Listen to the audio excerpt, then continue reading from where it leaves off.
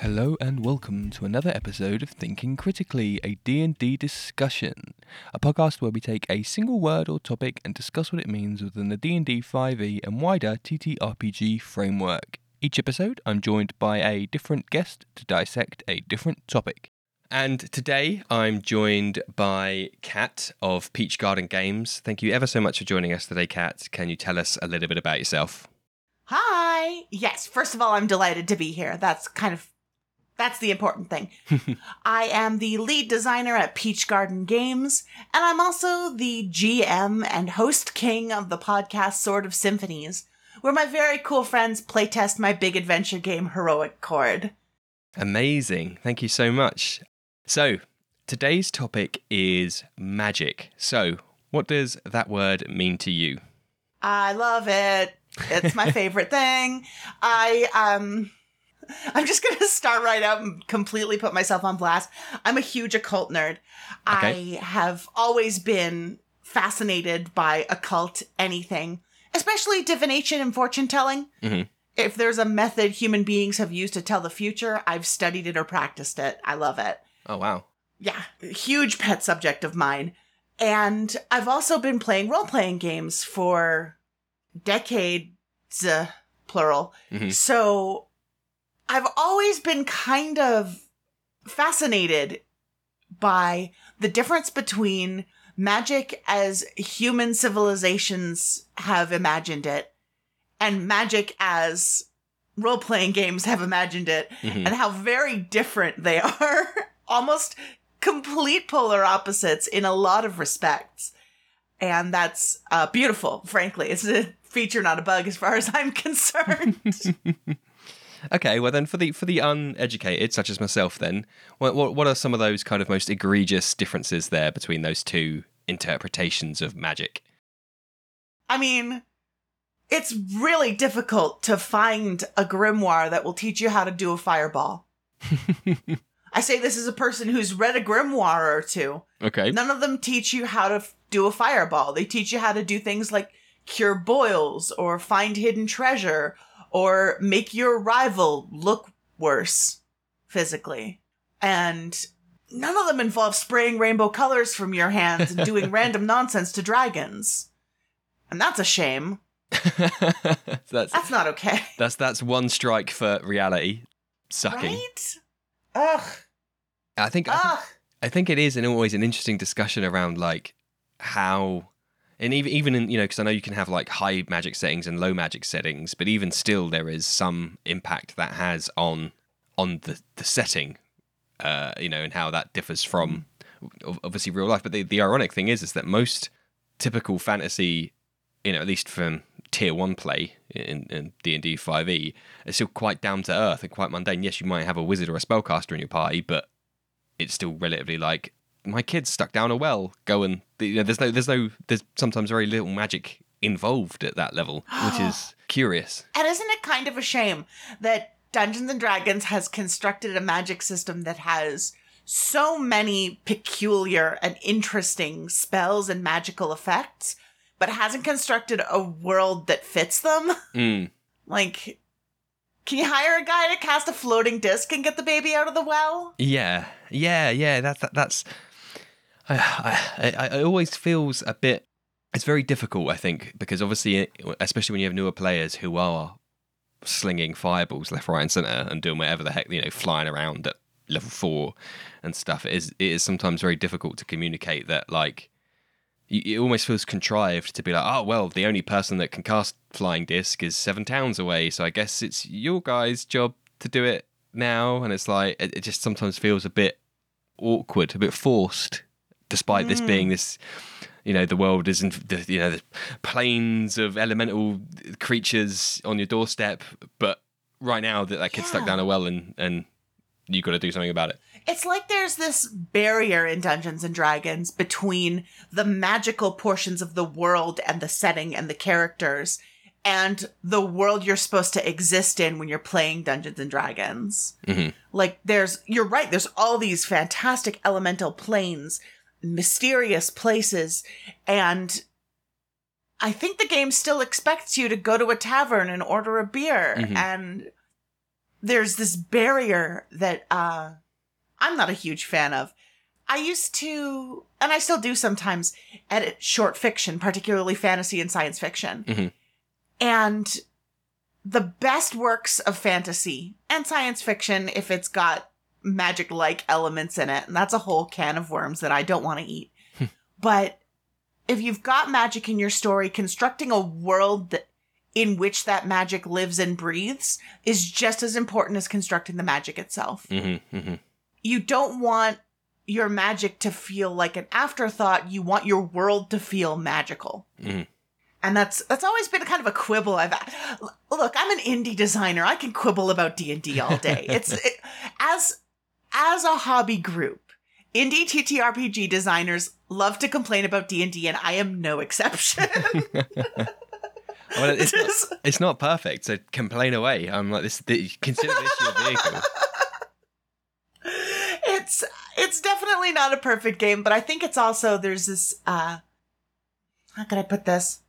I don't want to say resentment, because that makes us sound petty, but because Dungeons and Dragons takes up so much of the oxygen in the TTRPG space, its shortfalls are that much more frustrating because they're magnified. Yes.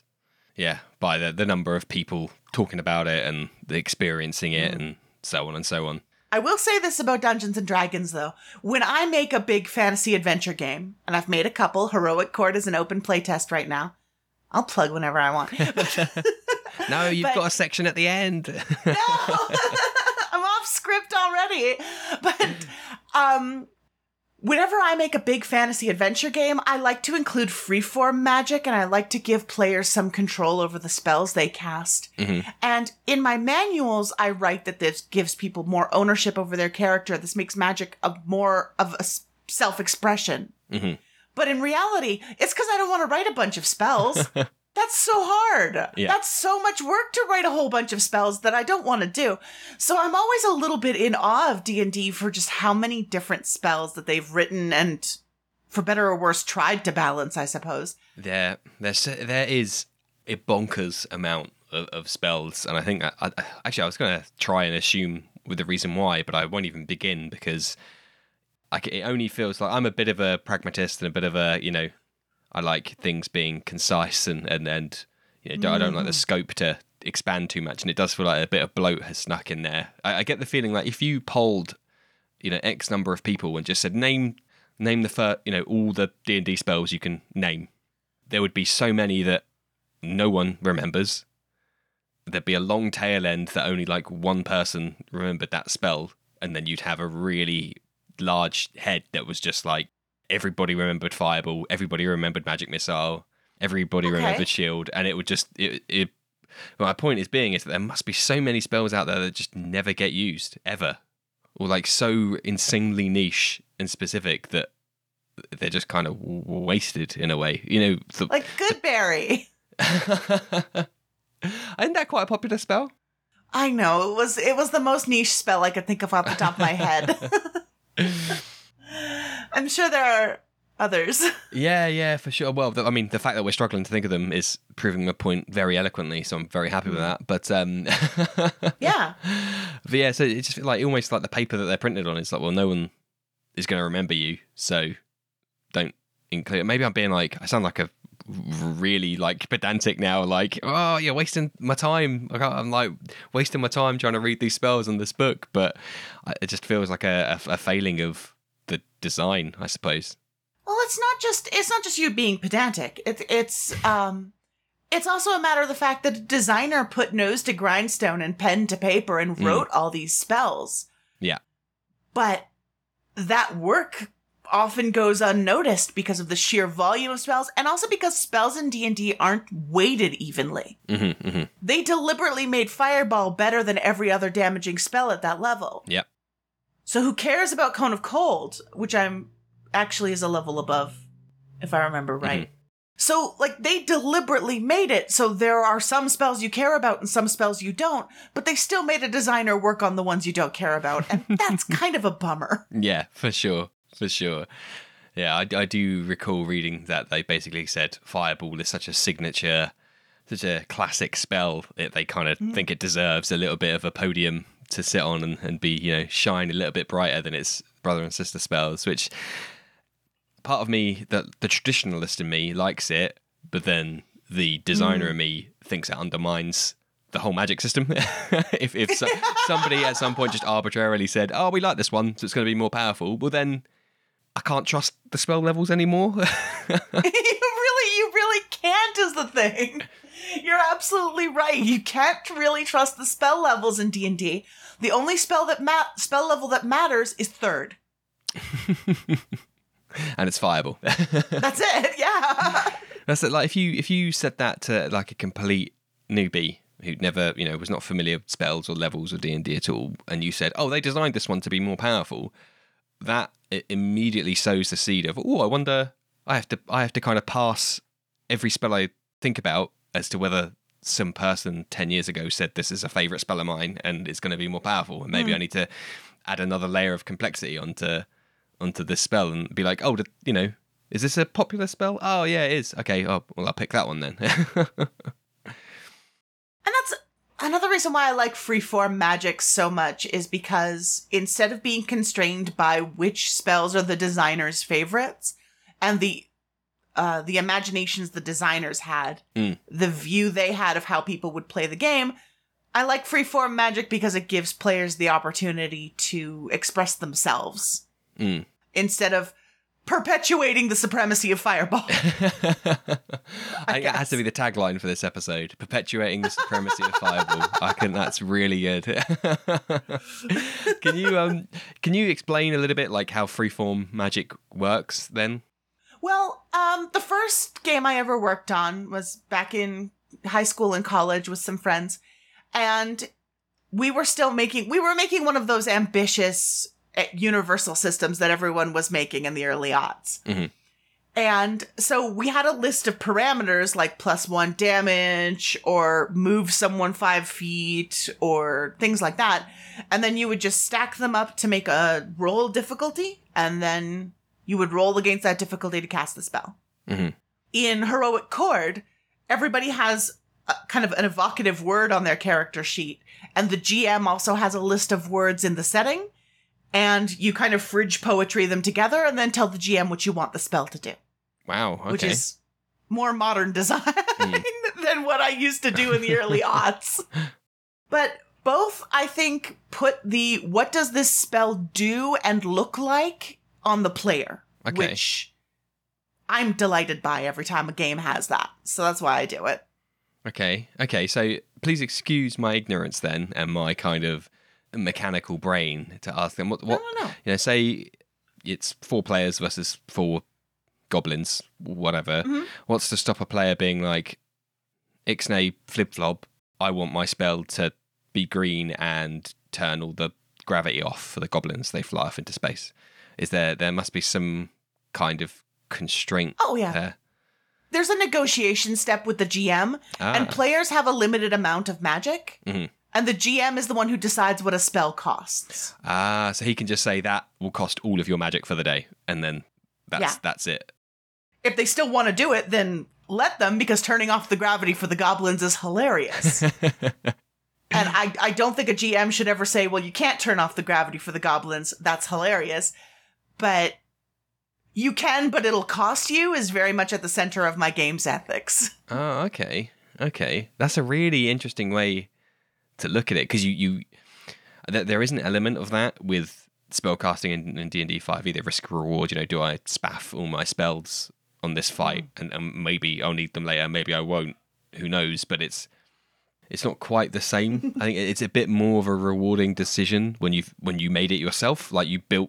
Like I don't set that Fireball's 3rd level. That's the game is telling me that it's 3rd level, but the players must know that this is a powerful spell I'm about to describe. They're probably not under the misconception that the GM will say that costs 10% of my magic. Clearly, he's going to be like 75% or more. So that's another layer of knowledge the players have, and they can kind of dynamically adjust their own spell power on the fly in a way.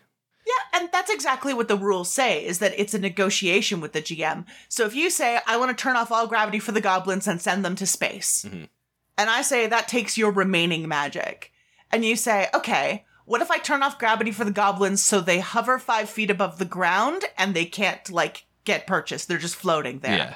Okay, well, maybe that'll cost half your magic. Yeah. And we go back and forth until we both agree on what this spell does and what it costs, and then it happens. Wow. Okay. Blimey. My creative juices are already flowing. I'm like, in this hypothetical battle I've thought of. I can see how that is just crazy flavorful for, like, you know, the imagination that can come out there, and the theming, as you said, to really make your spellcaster very unique in the things you make up. And I'm also thinking, like, the nonsense my players come up with is so rewarding for me as a GM and a designer. One of my favorite things as a designer is watching people play my games and seeing the kind of bananas strategies they come up with. It's just a delight. Yeah, I'm sure it's super rewarding. And I imagine that after they get, you know, comfortable with it and the role players settled in, they probably have signature moves.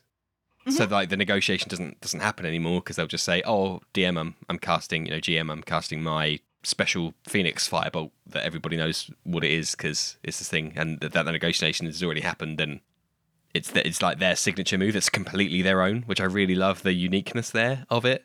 Yeah, I think a person should be free to cast Fireball, but I want the player to invent Fireball every time they cast it. Instead of picking it off a list, I want them to say, I want to summon a huge ball of solar fire that sears the enemies and does hideous damage to them and lights the building on fire. I want the players to come up with Fireball. Yeah, absolutely. I must admit, I like kind of going against the grain a little bit, and it does, you know, when my players and when I'm playing with others, they take Fireball, it just becomes the de facto go-to, and it is a bit boring, I guess, in a way, because you just know what the spellcaster's gonna do, and it's like, oh, okay, well, It's so true. you're not an inventive element anymore, because we just know what you're gonna do. So I'm actually playing a wizard. I think we're level 9 in the podcast that I'm in, and he is actually a school of chronomancy, which is the Exandria, I think, kind of expanded universe. And I've really, like, I'm a huge fan of theming as well. So even if it was a different school, I'd try and pick, you know, almost exclusive spells from that school, because it's like, well, that's the school you picked, right? So I love doubling down and being like, this is who this person is. Right. So I picked a lot of chronomancy spells, and then other spells that could kind of thematically fit with that mentality. So like Blink isn't chronomancy, but it kind of fits with, you could theme it in a way that it fits, and have eschewed typical spells like Magic Missile, Fireball. I think I've only got about 2 damaging spells, and that only hit me like a couple of sessions ago when we're about to go into some gladiatorial combat, and the rest of the guys are like, you've got some powerful magic, right? And I'm like, kinda, but don't rely on me to, like, do the damage, because I want to be flitting in and out of existence and doing some other weird and wacky things. So so it's I love subverting the expectations, but then it's also kind of bit me in the ass a little bit, because now I'm like, I can't actually, like, I think Blight is the strongest spell I've got, and that's like 2 casts of that, and then I'm like, oh, someone else has got to kill these enemies, because unless you want my, like, 2d4 cantrip to help. Whereas last D&D campaign I played, I was a druid, and we kind of we took Circle of Wildfire and we just reskinned it, so I was always doing ice damage because I was like a blizzard druid. Amazing. So I would refer to Fireball as the big horrible ice fireball, and that was just what I did, and it became pretty gruesome, and I was just the damage dealer every turn, and it was my job to do horrible murders. I didn't have to think, once I hit 3rd level spells, I stopped having to think about magic. Yeah, which is I think that's, like, bad in a way. Like, it's again, I agree. It's a failing of the system, because you've just got your bread and butter at such an early stage is a bit of a shame, in my opinion. out of combat magic is always more interesting than in combat magic anyway. Out of combat, you're like, what do I have on my list that can get us out of this sticky situation? Yeah. In combat, you just do fireball. Yeah, precisely. Yeah, I must admit, I've caught my DM out a couple of times with things like message and detect thoughts. Because I'm like, oh, that guy's far away. I'm just going to message him.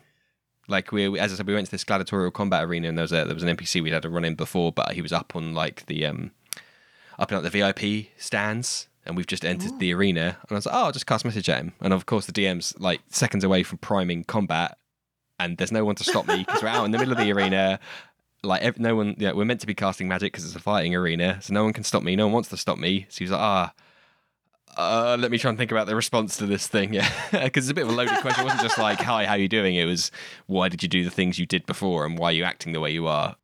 So he's been caught out of that a couple of times, and similar with detect thoughts. All out of combat, like tricksy little things just to propel the story in ways that might not have occurred otherwise. And those are way more fun. Like, in combat, you do a fireball, you roll a fistful of d6s, and everything is horrible, and minor apocalypse, and it's great. It's wonderful, everyone loves it. But outside combat, you're just like, hey, can I use melt the stone on this wall? Like, is that a stone?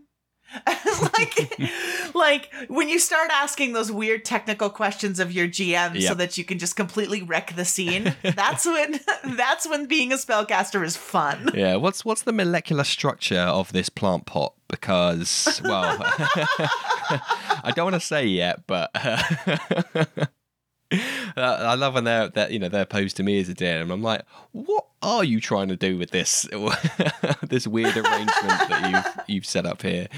And things like augury, which is kind of like well, you're the expert, but for those listening, it's soft fortune telling, I suppose.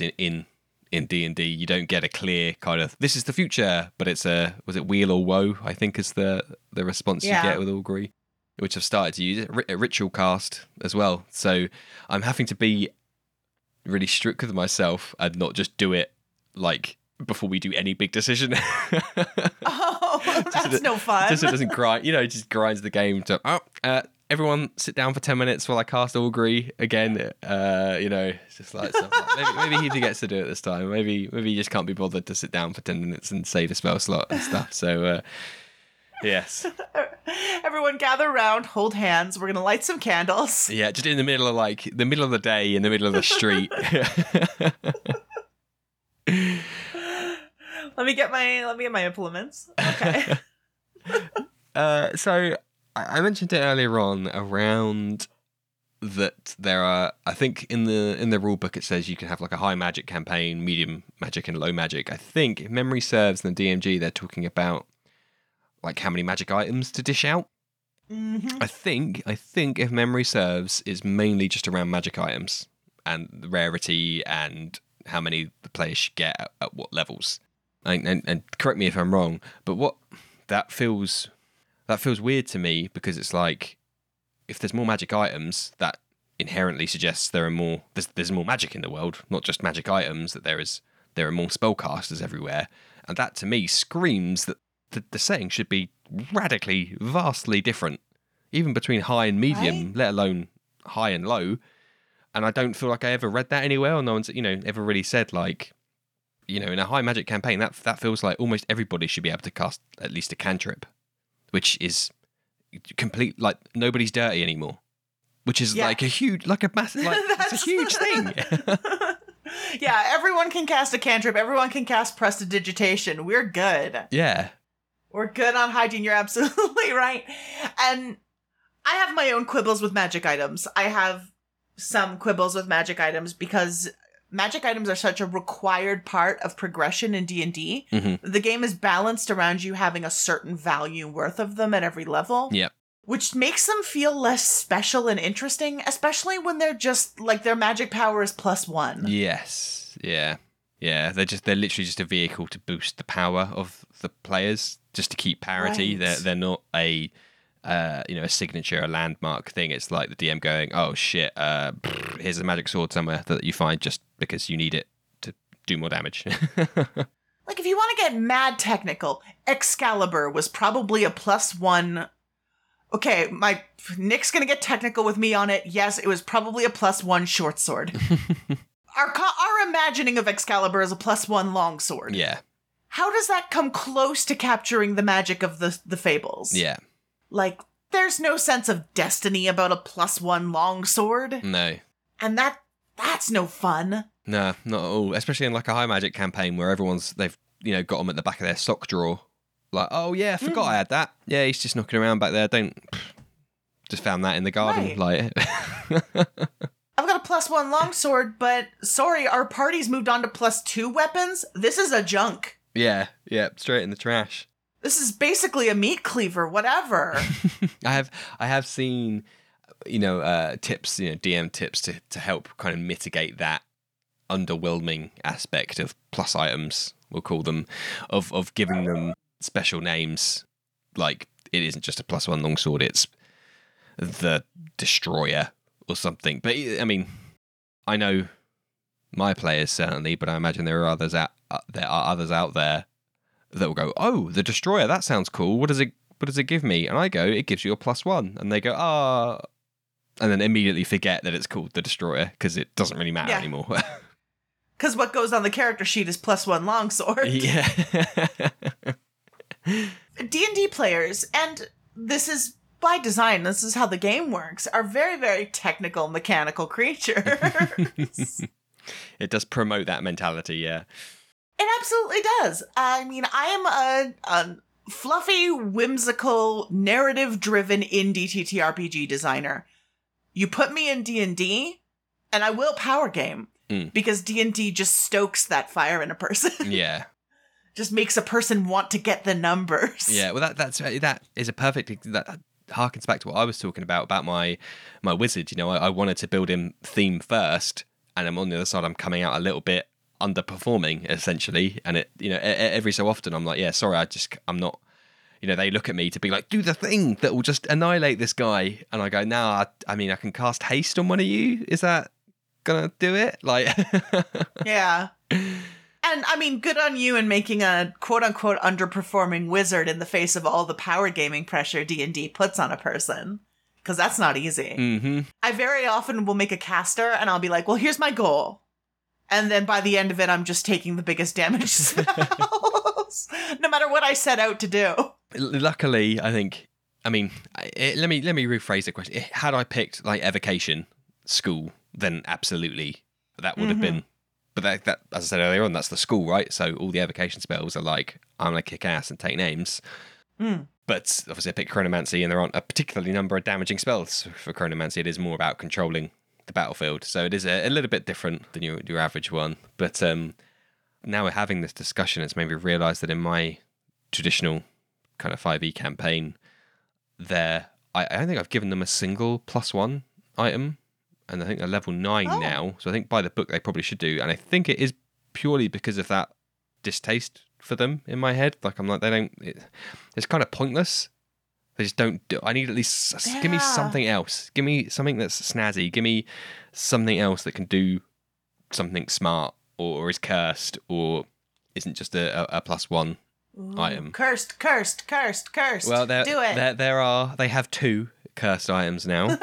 That I'm super stoked about, both given to them by a dragon, a green dragon, I might add. They probably should have been a bit more wary about them, but... Say, you can't trust those. You cannot trust those. Yeah, literally it was like, oh, you've been such great guests. Why don't you take these extra little treats I've prepared for you? And they're like, yeah, all right, that sounds great.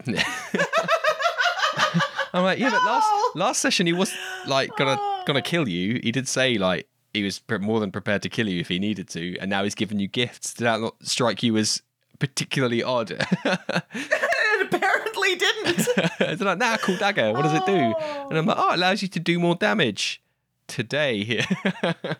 So they're just about to go into combat, and both their cursed items are going to come into effect. I think it's when one guy gets healed, something bad happens, and then when the other guy takes damage, something bad is going to happen to him. And I think both of those are going to happen in this combat they're about to go into.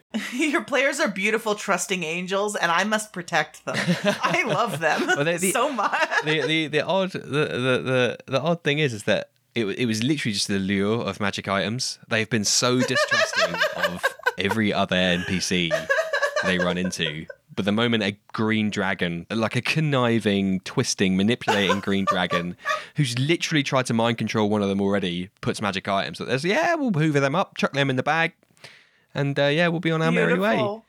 And yet they'll interrogate some poor, like, 12-year-old intern at some office, like, because you're up to something. No, I just don't know what I'm doing. So beautiful angels. That will I'm very interested to see their faces. I'm very much looking forward to seeing what happens when those magic items come out. And that's like the fact that you and I have just had this discussion is why I don't like +1 items, because there would not have been a discussion. It would have been me going, I've just given them 2 +1 items. Cool. Anyway. Right.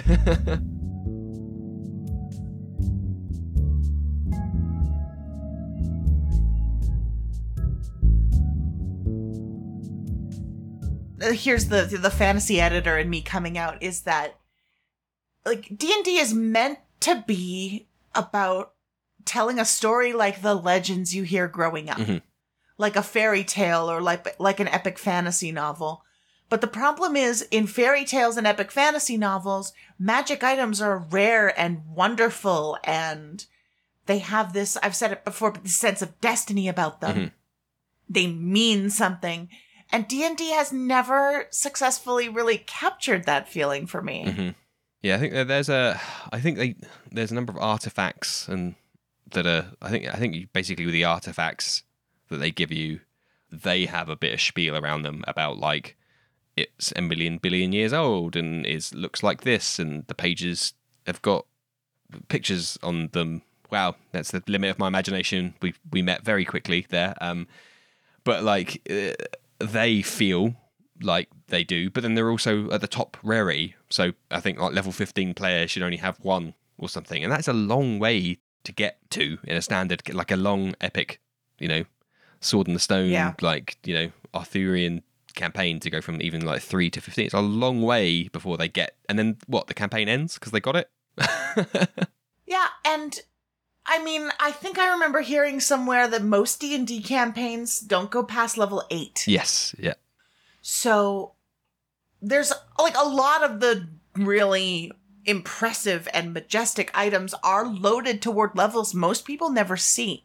And the other thing is that it's very much on the GM to manufacture out of nowhere this sense of wonder when the game doesn't really support it. And that there's a lot of pressure on literally any game master in any game. Yeah. It's a high pressure role. It's not to be taken lightly. But I feel like D&D is not particularly kind to its GMs. Oh, that makes me feel better, actually, about my situation. Because, I mean, you can read the DMG and you can play rules as written, but a lot of the stuff that makes campaigns magical and memorable is on the GM. And there's not a lot of support for that in the books, I find. So... Yeah. It's difficult. D&D's roots are in a combat game. Yes. Like, it comes from chainmail. So, it's not surprising, but it's still kind of a bummer. Yeah, precisely. But going back to our discussion around kind of like magic settings and some contrivances that you have to make sometimes as a world builder or as a DM, is that I remember reading... somewhere, I think it was on a RPG.stack exchange, someone asked like Cure Wounds is really, it's like level 2 spell, maybe even level 1, I can't remember off the top of my head, but it's a relatively low spell. And then the question was like, considering how low that spell is, why is anyone hurt? Like injuries and fatigue and combat stress and all the other stuff that HP stands for shouldn't really be a problem, because Cure Wounds is so cheap. And the answer was, while exhaustive, it did again feel like a lot of concession, a bit contrived, like, oh, but you'd only have like one cleric per village, and think about it how you think about, I don't know, like something in, an analogy to modern day society where, every town doesn't have one of these things, but that's how you should think about it in your campaign. I'm thinking, yeah, Right. but then why do those people not live where there are people that can just heal them? Like these small villages out in the middle of nowhere. Surely those people would have gone, living out here sucks because I might die. Whereas if we move, 200 miles down the road, I can pay a very small amount to not get hurt. And isn't it a lot more interesting, at least to me anyway, to think of a world where everyone's so used to magical healing that they have no ability to handle serious or grievous wounds. And if the ability to heal something magically is taken away, they don't know what to do. Yeah, I was just about to say that sounds like an amazing setting. Like it was a high magic campaign, and then you start when, for some reason, it's been shunted down to low magic, and suddenly everyone's like, don't know how to clean their clothes because they don't have prestidigitation anymore. Yeah. Like, they have to read in ancient tomes how to bandage a wound to keep it from getting infected because bandages aren't a thing when you can magically heal wounds. Yeah. And so they have to, harken back to the days before magic. Yeah. Figure out how the ancients used to do medicine. What the fuck is an amputation? What? Horrifying. They did what? That's way more interesting. Yeah, I love that as a setting. And you could even, if you wanted to go whole hog, you could even restrict the player characters to the more kind of mundane classes and subclasses to really hammer it home, or you swing the other way and have them be spellcasters and be the chosen ones essentially, or for some reason they're the only ones that can still conduit this power, and then they become like messiahs every village they go into because people are like, I've got 101 ailments and problems, and I can't, I need to find food because I was just living on Goodberry and now I can't. And what are berries and how do I eat them? And I ate one and it made me feel sick. Please help. I want to run that very badly, where there's this tension between the players are spellcasters in a world where that suddenly became super rare. So everyone they meet needs their help because they don't know how to function without magic. And yet they also have this quest they're trying to do. So it's do you spend time in the hospital tending to the sick and wounded? But you've got to try to bring magic back to the world so everyone's going to be okay. I would love to run that. That sounds like a really good story. Yeah, because it's that it's that short-term cost of perhaps these people will die for the long-term benefit of perhaps you can bring magic back and you can help a lot more people in the future. Or do you help these people now, but then push back the time when you can bring it back to everybody at the cost of unknown pain and suffering? Oh. The other thing that does is there are some abilities that really get put back into their original context. Like the Paladin's Lay on Hands was meant to be this holy person performing a miracle, but because it's not cure light wounds, it's just a lesser healing that the party's magic fighter can do. But in this setting, suddenly it's back to being a miracle. Yeah. Yeah, it does. Lay on Hands can sometimes become the little I'll just pop one heal off on that guy to bring him back up again. Which is a bit, it's again, so underwhelming compared to how it is meant to be the hand of God is upon you, be healed. Right. It's just nah, get up. Yeah, I touched you, it's fine. You healed 1 point, stand up. Yeah. I love Paladins. They're my second favorite. Well, they're tied for first place for my favorite class to play. I love Paladins and I love Bards. Because I like having options, and they're both very good utility casters. Yes. Yeah, for sure. And that's part of the reason I love Bards, is because they're just a Swiss Army knife of a character that can do virtually anything if you're using your brain. Yes. But the problem is that, Paladins in fiction are bestowed with holy power because of the purity of their heart. And in game, they're a fighter who's a little bit of a cleric. Yes. Yeah, a little bit just dissonance there. But in this world we've created, we go back to being this is a miracle worker. This is a holy knight. Yeah, I might have to, trademark this somehow because people are going to steal our fantastic idea when the episode goes out. I mean, listen, if you steal our fantastic idea, you need to tell me literally everything your players do. You need to tell me the entire story. If I don't get to run it, I at least want to hear the story. Yes. Yeah, I mean, I'm assuming that no one else has come up with this idea before, but that's the world I want to live in, so I'm gonna take it. Regarding Eberron, which is often cited as like Arcano Meccano, kind of slightly more higher magic setting in general, like magic punk or whatever the term is.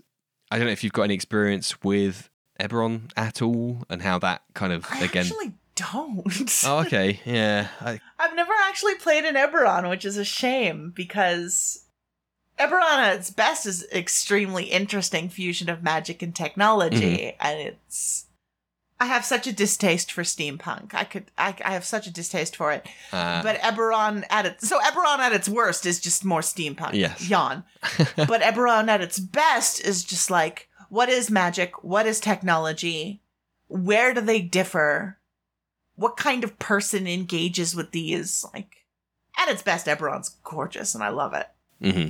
Yeah, I haven't, because obviously we're talking about like high magic settings. To me, a high magic setting would effectively be Eberron. If you're in a high magic setting, you'd have to play it really early on in the life of the world, essentially, before they've had a chance to really get to. Here you go. We're just workshopping another setting right now of like a high magic setting, but very early on in the life of that world. So there isn't, people are just like, the fireballs come out of my fingertips sometimes, and I don't know why, and and it's just this thing that happens, and I tripped and fell over this branch, but it wasn't a branch. It shot lightning out when I tripped over it. Whoops. Like, what am I? That's very, very different from our previous previous setting, but I like this a great deal too.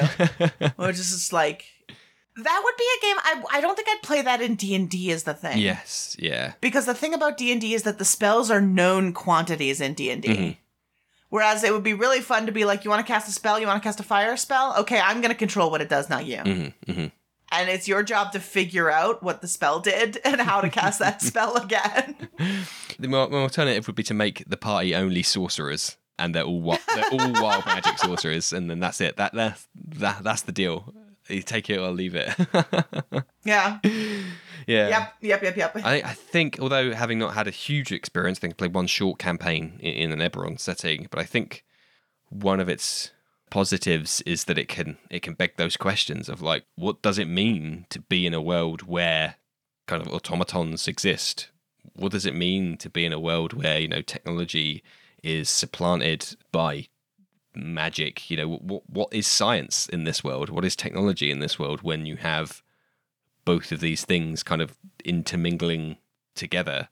I think when it asks those questions is when it can be really interesting and exciting. To me, it's always like, the question I always want is, what is an NPC's life like? Mm-hmm. And I think I'm much less interested in the party's lives. They can figure out what their lives look like. I don't have to speak for them in that regard. But when I'm GMing, I need to be able to speak for the NPCs, and I would like a game that lets me develop what everyday life for a normal person is like in this world. Mm-hmm. Like, in Eberron, are there bread baking robots? I've no idea. I hope so. Are there robots who make the bread for the bakers? Those are the kinds of questions I always ask about games like this. Who makes the bread? How does a loaf of bread get made in this setting? Yeah. How are laws established and enforced, if at all, in this setting? Mm. Things like that. Those really kind of like fundamental questions the earlier on you ask them during the world building, I think it can pay a lot of dividends later on, because you've already kind of got that, oh yeah, that would happen because of XYZ, and not be like, oh, this is the first time I've encountered this question. Yeah. Let me make up something on the fly and it suck. Like, the players are meeting an important NPC at a bakery, and you get to describe the automaton that's automatically kneading bread while the baker messes with a panel on its back. Mm-hmm. And the players are like, wow, world build. And it's the tiny details for me. Yeah, for sure. Yeah, so that's we've covered a whole lot there. I'm super chuffed when we end up workshopping on these episodes and coming up with some interesting ideas and campaigns. So thank you very much for that. My pleasure. This was fun.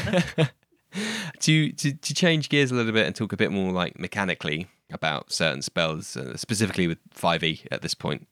And as you said, they are very prescribed. They're very much a known entity, so much so that a wizard can copy, like make a carbon copy, and ta-da, I can now cast the spell. It's literally written instructions in universe, let alone in the rulebook. In universe, someone's got a PHB, essentially. Yeah. So with that in mind, regarding components, verbal, semantic, and material, I don't know from your experience if you've ever kind of eschewed some of those, because I know sometimes they can be a bit of like not an afterthought, but not unimportant, I suppose. I think all the groups I've played with, we only use material components if they're interesting and if it's a high-level spell. Mm-hmm. Like, do we have to get the diamond for resurrection? Yes. Do we need the bat guano for fireball? No. Do I need to light a nail on fire every time I cast heat metal, which is like once per session because it's my favorite spell? No. But for the big deal ones, if it's something that we have to like problem solve around or even structure a session around obtaining, that's interesting. That adds to the story. Mm-hmm. Yeah, that's what regarding diamonds and stuff, I think obviously 9 times out of 10 people are after them for resurrective spells. And often they have a high cost as well. But although that is an interesting and, makes, role play to a certain extent, even if it's just go to like the diamond shop and be like, I'd like to buy one, please. Even that has, opportunity there for role play, and you're taken away from the wargaming side of things, which is great. As a DM, I have to say, maybe it's because my players are newer and not kind of super into the details that I am of spells, but it often feels like I'm using the required components, verbal or semantic in this instance, as a gotcha. So if they're trying to be discreet, I'm like, but does that have a verbal component? Can you roll me a stealth check, please? Oh. And sometimes it feels like, as I said, like I'm just trying to catch them out, which I guess I am, but it's only because I love I love keeping things congruent and like standardized across. If that spell needs a verbal component, then it needs a verbal component, unless you've got subtle spell or whatever. But that I love, keeping things standardized. But every other time I'm like, I think one of the drawbacks of something like Charm Person, despite it being so low, I think it does require all 3 components off the top of my head. So stuff like that, I'm like, yeah, you're literally waving your hands about like a crazy person and lights and runes are appearing. I like really try and be like, this isn't just, you don't just give them a thumbs up. You're doing magic. Like people will see because you're casting a spell. You're not just sneezing and, a fireball appeared. It's like concerted effort. But yeah, I feel like I have to stress that. I don't know whether that's a DM player thing or a down the low everybody else thing. I'm hoping not the latter. Yeah. I've definitely, the groups that I've played with have mostly taken that, mostly taken verbal and somatic components into account. Mm-hmm. It's material components that we often can't be bothered with. But the problem with that is that nobody thinks of verbal or somatic components when they're cool and interesting. Nobody thinks of like an impassioned caster screaming the verbal components to fireball in the middle of combat, and that's cool. They only think about it when they're trying to stop somebody from being stealthy. Yes. Yeah. Yeah, you're right. Yeah, absolutely. Nobody's like, what do the gestures used to cast heat metal look like? How cool are they? Yeah. I think that's what next. I'm really lucky that combat's coming up, and I think I'm going to have that as a DM tip in that. Like when someone casts something with a verbal component during the combat, I'm like, what do you say? Tell me how they say it. And I want to try and add that in a little bit. Because, I mean, it's a lot easier for melee, I think, especially when it's, a finishing blow, to be like, because that's the thing, right? Human beings, pick someone up from the street, we are much more familiar with how swords work because swords are a thing that exist in our world. Yeah. Cool lightning or firebolt or blight, they don't exist, as far as I'm aware, in our world. So trying to take that leap of ingenuity is, in innovation and imagination is a lot harder because you don't have that fundamental just knowledge of, I pick up a sword at the handle, I hit something with it and it hurts and it cuts and I can block and parry and so on and so on. Whereas at spell, it's like, well, I wave my hands, I do jazz hands, which is great, but it is just plucked off the top of the head. So I think there's that, it's a lot easier for the, how do you want to do this? With my rapier, I parry his axe out of the way and it flies through the air, and then I sweep his leg and pierce his heart with the rapier. It's a lot easier than being like, I cast Fireball on the ground next to him and he explodes in fire. Yeah. Actually, there's an indie TTRPG that goes into physical components in great detail. It's called Inspirals, and it's since the price is in pounds, I assume it's designed in the UK. But the system for casting spells is actually based on sign language. Oh, wow. So the physical components of spells is sign language, and this game actually teaches you sign language as you're casting spells. Amazing. Yeah, it's so interesting. It's a beautiful game to boot. That's really cool. Yeah, I'll have to check that out. I'll actually send you a link. Woo. But in Heroic Chord, I get a lot out of asking my players, what does your magic look like? Mm-hmm. And my players will freely and happily describe all the gestures their character makes. Mm-hmm. Oh, that's great. So I think even D&D could benefit from a GM taking the moment to be like, what does it look like when your wizard casts Fireball? Mm-hmm. Let's slow down a second. Let's forget what the book says. Let's cover up the book for a second. What does it look like when your wizard casts Fireball? Yeah, absolutely. There's always, even I know we were joking earlier on about, Wild Magic Sorcerers just not knowing, but pretty much every caster has the ability to flavor and theme. It's not out of the world, the realm of the game to consider a bard theming. When the fireball explodes, it sounds like a gong, gong being hit when it when it explodes. Like, that would be great. That, there's, even quote unquote generic wizards that are just, an ABC caster, even they, you can flavor it however you want. And I completely agree and completely encourage that. And I'm going to implement it myself in 3 days when I'm DMing it. Yeah, that's the spirit. It's, what does your magic look like is a question I ask every time I GM, and I am never disappointed by it. Mm-hmm. I've never once been disappointed by the answer to that. Mm-hmm. Yeah, I think one of my players, I think I'm quite lucky, he's a cleric of the Grave domain, and he's very heavily thematically themed, around skull motifs and blacks and greys and scythe. He's got a scythe as his weapon. Like, it's all very thematically fitting. His what can clerics get? Like, they get some spectral warriors that can kind of do an AoE yes, thing. Yes, they do. I forgot that cool spell. Yeah, so his are like Grim Reapers. Yes, please. He's done that before. And he's Grim Reapers, and his magic. You can have like a spiritual weapon that flies around as well. His is again, it's like another kind of eldritch scythe thing. So he is very much already there. But a few of the others, yes, please. Yeah, a few of the others. Like, I've got a sorcerer who is of the storm. So that is like, that is an open book for, flavoring all your spells to be, there's like lightning bolts and clouds and rain and thunder and all that kind of stuff. So I'm going to try and pull that out next session. Yes, absolutely. Is there anything else you wanted to talk about? Anything we might have missed? I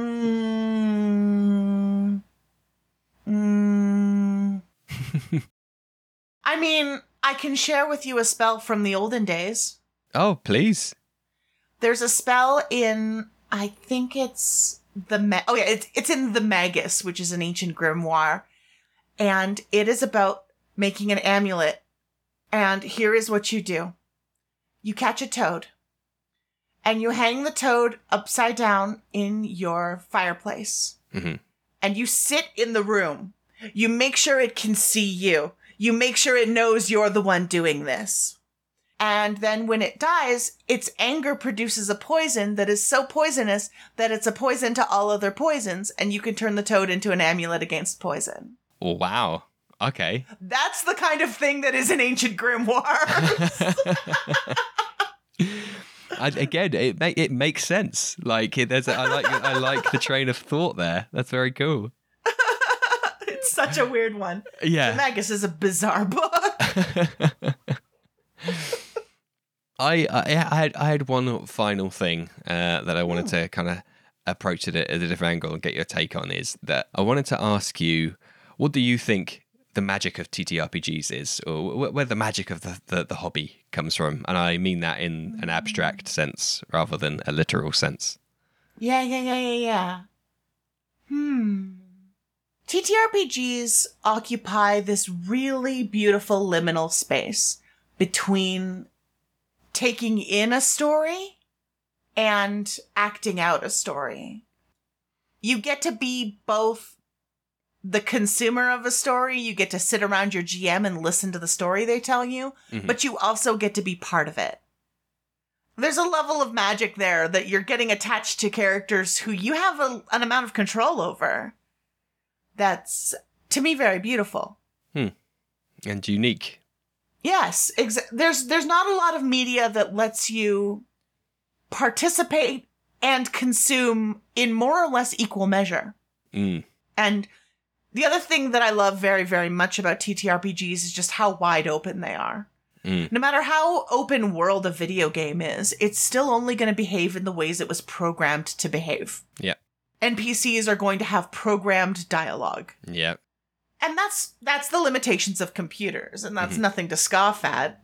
Video games are fun and beautiful, but anything can happen in TTRPGs. Literally anything, and that's so gorgeous. Yeah, and I think that's one of the reasons why I'm not a huge fan of a lot of RPGs that other people are fans of, like Dragon Age and stuff, because of how mechanical it is. You know, you can kind of see through, you can see behind the Wizard of Oz smoke screen a little bit now, and you know, they tote them as choose your own adventure, but I'm still really not choosing my own adventure. Maybe D&D has spoiled me. Yeah, there's still a dialogue tree, right? Yeah. Yes. Yeah, precisely. Cool. Well, unless there's anything else you wanted to talk about, I'll give you one last opportunity. No, I told my frog story. Yeah, actually, yeah, maybe I shouldn't give you that opportunity just in case.